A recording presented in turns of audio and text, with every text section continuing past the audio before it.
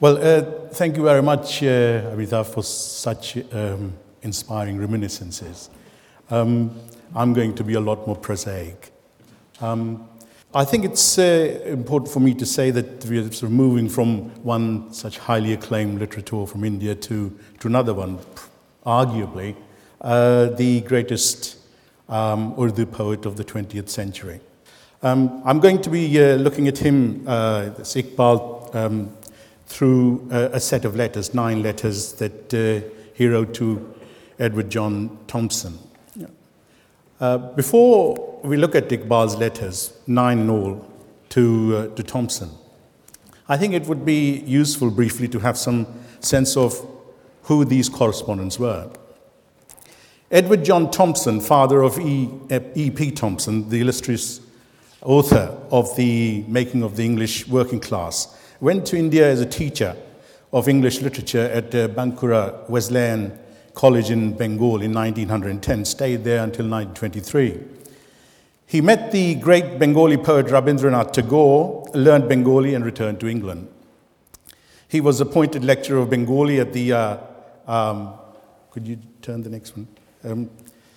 He was appointed lecturer at the University of Oxford and was a research fellow at the Indian history at Oriel College from 1936 to 1940. Thereafter, he devoted the rest of his life to writing novels, poetry, and histories of Indo-British relations. Thompson described himself as, and I quote him, a liberal conservative with a touch of socialism. Make of it what you will. He followed Indian politics closely. In the latter part of his life, his visits to India, twice as a Guardian correspondent, brought him into intimate contact with Gandhi and Nehru, both of whom he held in high regard.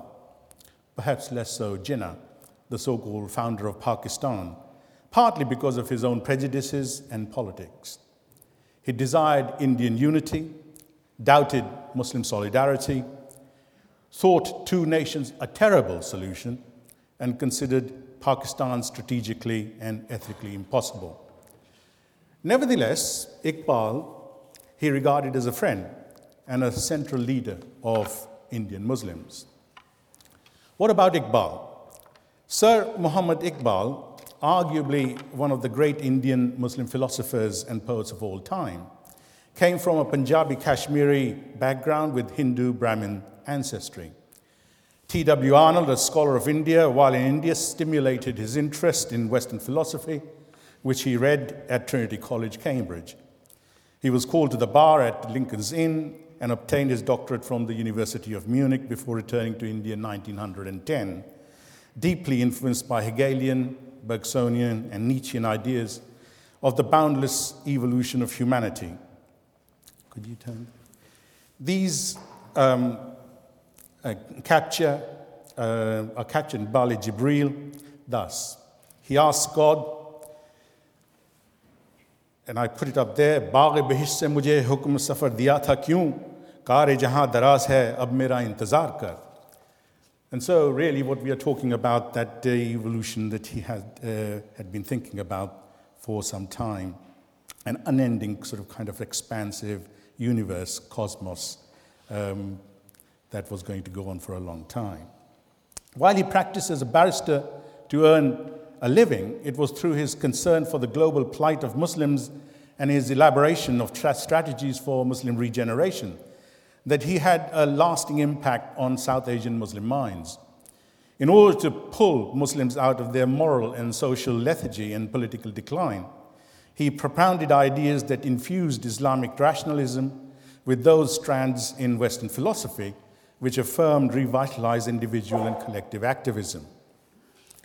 His intellectual caliber was recognized through the conferment of a knighthood in 1923, and from the 1920s, his engagement with Indian politics, both in terms of ideas and practical activity, grew rapidly.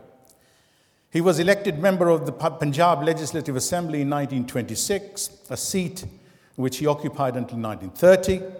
At the Allahabad session in 1930, as president of the All India Muslim League, He expounded the concept of two nations in India, one Muslim, the other Hindu. His politics was underpinned by his evolving philosophy, which he elaborated in his poems and more systematically in his speeches and lectures. When it comes to assessing Iqbal's work, what is clear is that it is not amenable to any rigid encapsulation. He has been popularly hailed as, quote, the herald of Pakistan, its spiritual father. Others have rejected this claim and presented him as a champion of Hindu-Muslim solidarity and a unique symbol of India's composite culture. Still, others view Iqbal as, and I quote, Karl Marx of the East, an Islamic socialist and a philosopher of egalitarian universalism. Are these Iqbals mutually exclusive and contradictory, or can we identify an underlying coherent dynamic in his evolution? The breadth of his thought, seemingly inconsistent, has nevertheless enabled him to appeal to a spectrum which stretches from Muslim modernists such as Jinnah at one end to fundamentalists such as Maulana Maududi at the other. So, what do these letters tell us? Well, they certainly offer a snapshot of the breadth of his intellectual creativity and the complexity of his political thought. For instance, in his references to the French scholar Louis Massignon's biography of Mansur Hallaj, now he was a 10th century Sufi who was persecuted and hanged for claiming, Ana al-Haq, I am the truth, I am God. And to Reynold Nicholson's translation of Rumi's Mathnavi, poetic form in Persian, we have glimpses of his deep engagement with immanentist as opposed to transcendental Sufism, the mystical spiritual dimension of Islam. The immense tribute that he pays Rumi in the following verse reflects his own philosophical inclinations. He is not a prophet, yet God has granted him a revealed book. But it is in his engagement with political ideas that these letters offer the most interesting insights. In order to understand the issues on which Iqbal touches in his letters to Thompson, it's important to get some sense of the changing political context in India and the British government's engagement with it. The Simon Commission and the Motilal Nehru report in the late 1920s had made a number of constitutional recommendations. Intense discussions had taken place at the 3 roundtable conferences in London at the beginning of the 1930s, and a new constitution was about to be promulgated. Iqbal had energetically presented the Muslim case. From these letters, we obtain an idea of his reasoning with regard to the political positions that he held at this juncture. More specifically, they offer glimpses of his positions, which he elaborated elsewhere, with regard to the relationship between religion and politics, democracy, and the idea of Pakistan. Here is what Iqbal says in his letter of 20th June 1933 with regard to religion and politics and nationalism. I'm not interested in politics as such. It was my interest in Islam as a moral polity that drove me to politics. I felt that Hindu nationalism would eventually lead to atheism. I further found that Muslims, on account of sheer ignorance of Islamic ideals, were being swept away from before the forces of this so-called nationalism. For Iqbal, not only was there an essential relationship between religion and politics, but religion was the foundation of politics. Islam, he asserts, is a single, unanalyzable reality. It encompasses politics. The basis of the Islamic State is a moral purpose, and politics has its roots in the spiritual life of man. Hence, for him, The separatism between church and state was a qualified one. The separation in an Islamic state is not based on a metaphysical dualism of spirit and matter, which for him does not exist in Islam, as it does in the West, but on the, I quote him, the performance of different kinds of functions. In the 5th of February 1934 letter, he specifically refers to this matter in relation to Turkey. I met a very interesting gentleman here on representation of the new Muslim Republic in Chinese Turkestan. He gave me a very interesting account of the separation of church and state in Turkey and of the way in which the Osman Turks justified this step on the basis of the Quran. For Iqbal, the Turkish view was perfectly sound. As he understood it, and I quote him, the structure of Islam permits the view that Turks have taken in accentuating separation of church and state. For this separation has meant separation of functions, not of ideas. For Iqbal, the idea of a universal caliphate combining spiritual and temporal obligations had failed in practice and, I quote him, cannot work as a living factor in the organization of modern Islam. In the abolition of the Khilafat, he says, Islam has been at work through Ataturk. The totally secular state that Ataturk had established along Western lines was not a problem for Iqbal, since Muslim norms and values remained hegemonic in Turkish society. He says that the truth is, he declares that among the Muslim nations of today, Turkey alone has attained to self-consciousness. She alone has passed from the ideal to the real.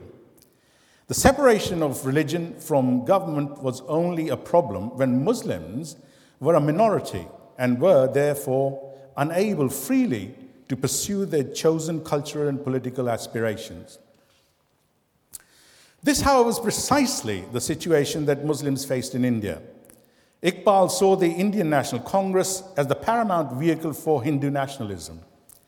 Jawaharlal Nehru, a major leader of the Congress, himself agreed that it was, and I quote Nehru here, dominated by Hindus and had a Hinduized outlook. The logic of its secular ideology of Nehru's, according to Iqbal, godless socialism, would inevitably lead to the dissolution of Hinduism and produce atheism.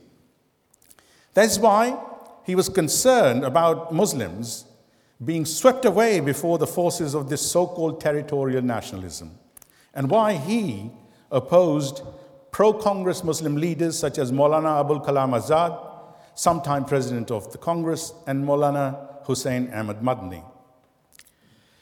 The second set of issues he raises in his letters to Thompson concerns the introduction of a democracy in India. He says, but you know, I'm no believer in democracy. The step towards democracy, fatal in my opinion, however, has already been taken.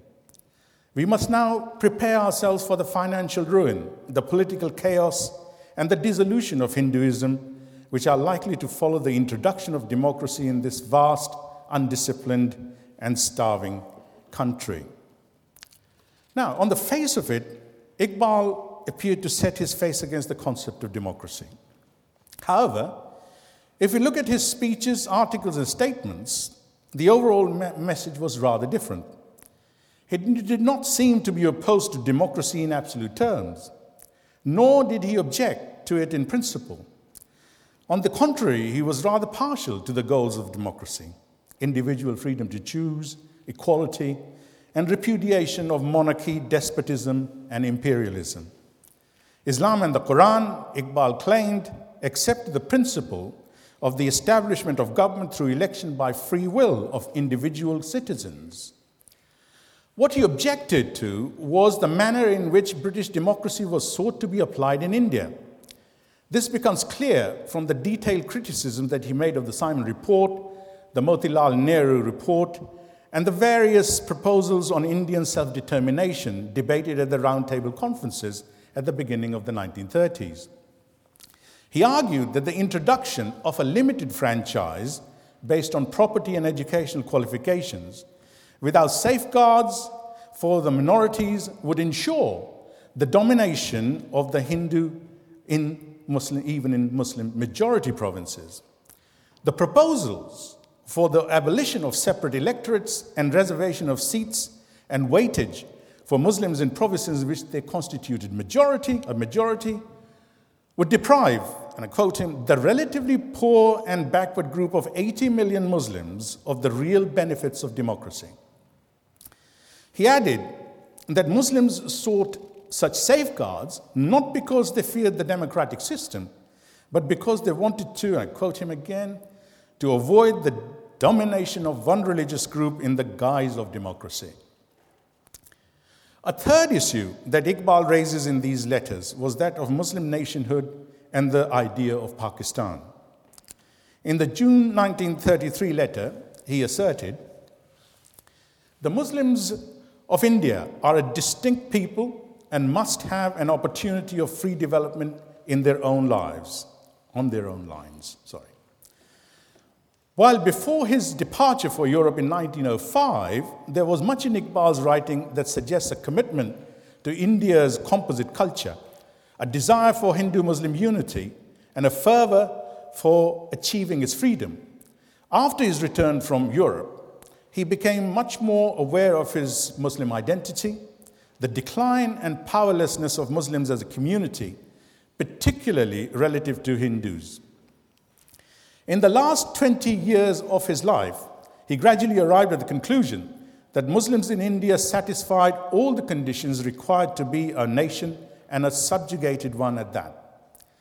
Since he no longer saw a promising future for Muslims through the idea of synthetic culture or religious pluralism, he thought that if Muslims were to be free again, they had to become a politically self-willed community with their own center of power. In 1930, in his presidential address at the Allahabad session of the All India Muslim League, he gave his vision a concrete shape by suggesting the amalgamation of the three northwestern Muslim majority provinces, but within an Indian dominion. In the following October, while Iqbal was in England for the Roundtable Conference, Thompson, in a letter to the Times, accused him of pan-Islamic plotting and of being the architect of the demand for Pakistan, an independent state on the Indian subcontinent. Iqbal, in his riposte, delivered a few days later in the same newspaper, denied such a plan and reiterated his Allahabad suggestion. Curiously, 4 years later, Thompson, in his review of Iqbal's reconstruction of the religious thought of Islam, which had just been published by Oxford University Press, again seemed to link Iqbal with the idea of Pakistan. In the letter in March 1934, Iqbal wrote, "I've just read your review of my book. It is excellent, and I'm grateful to you for the very kind things you have said of me. But you have made one mistake which I hasten to point out as I consider it rather serious.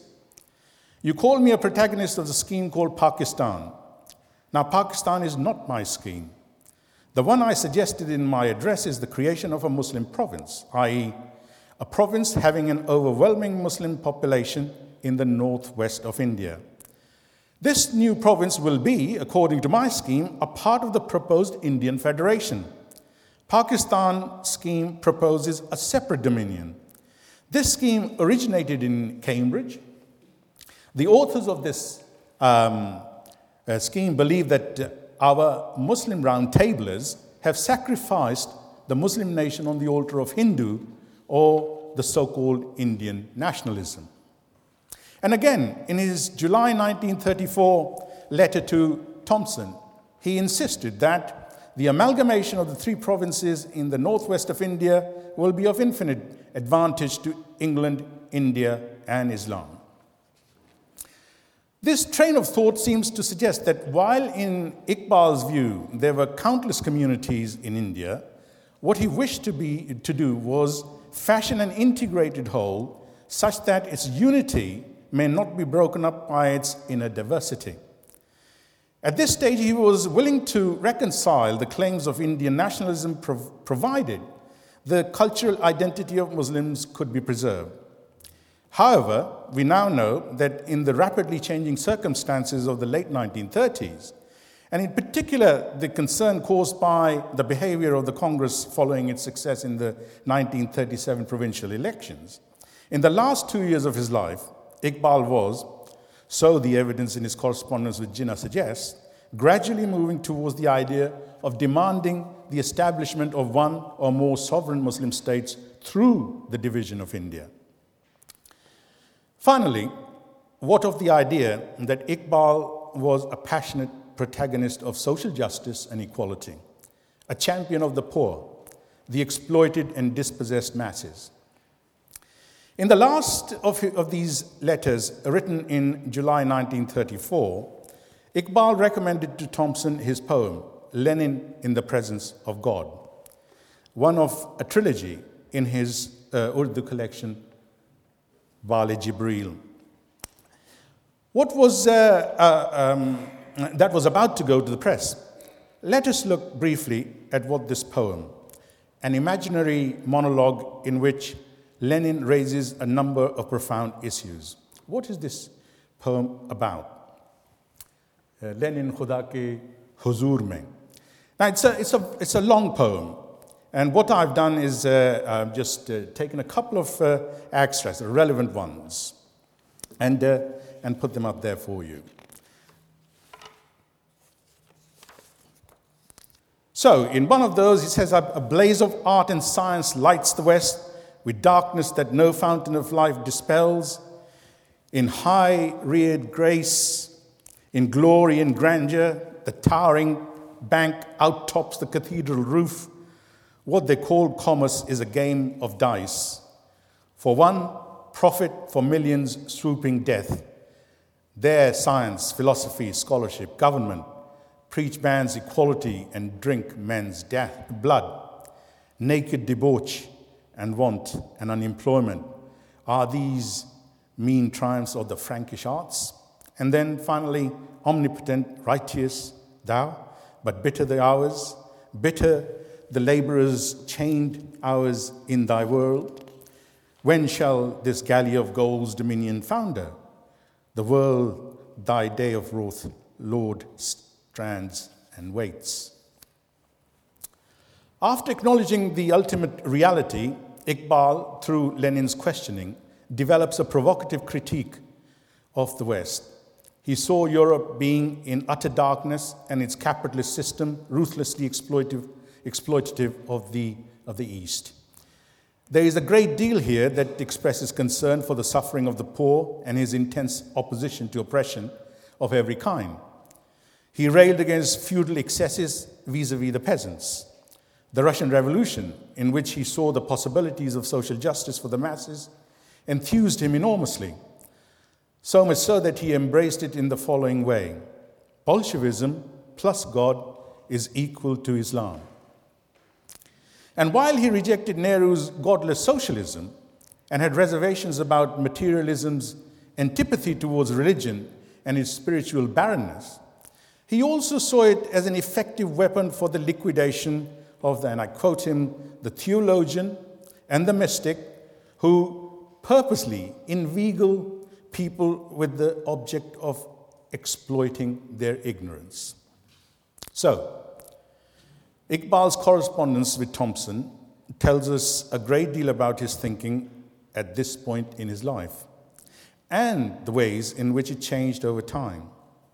These letters, these traces, illuminate the ongoing, rich, and fruitful intellectual connections between Indians and Britons who were in some way connected with Oxford. Thank you.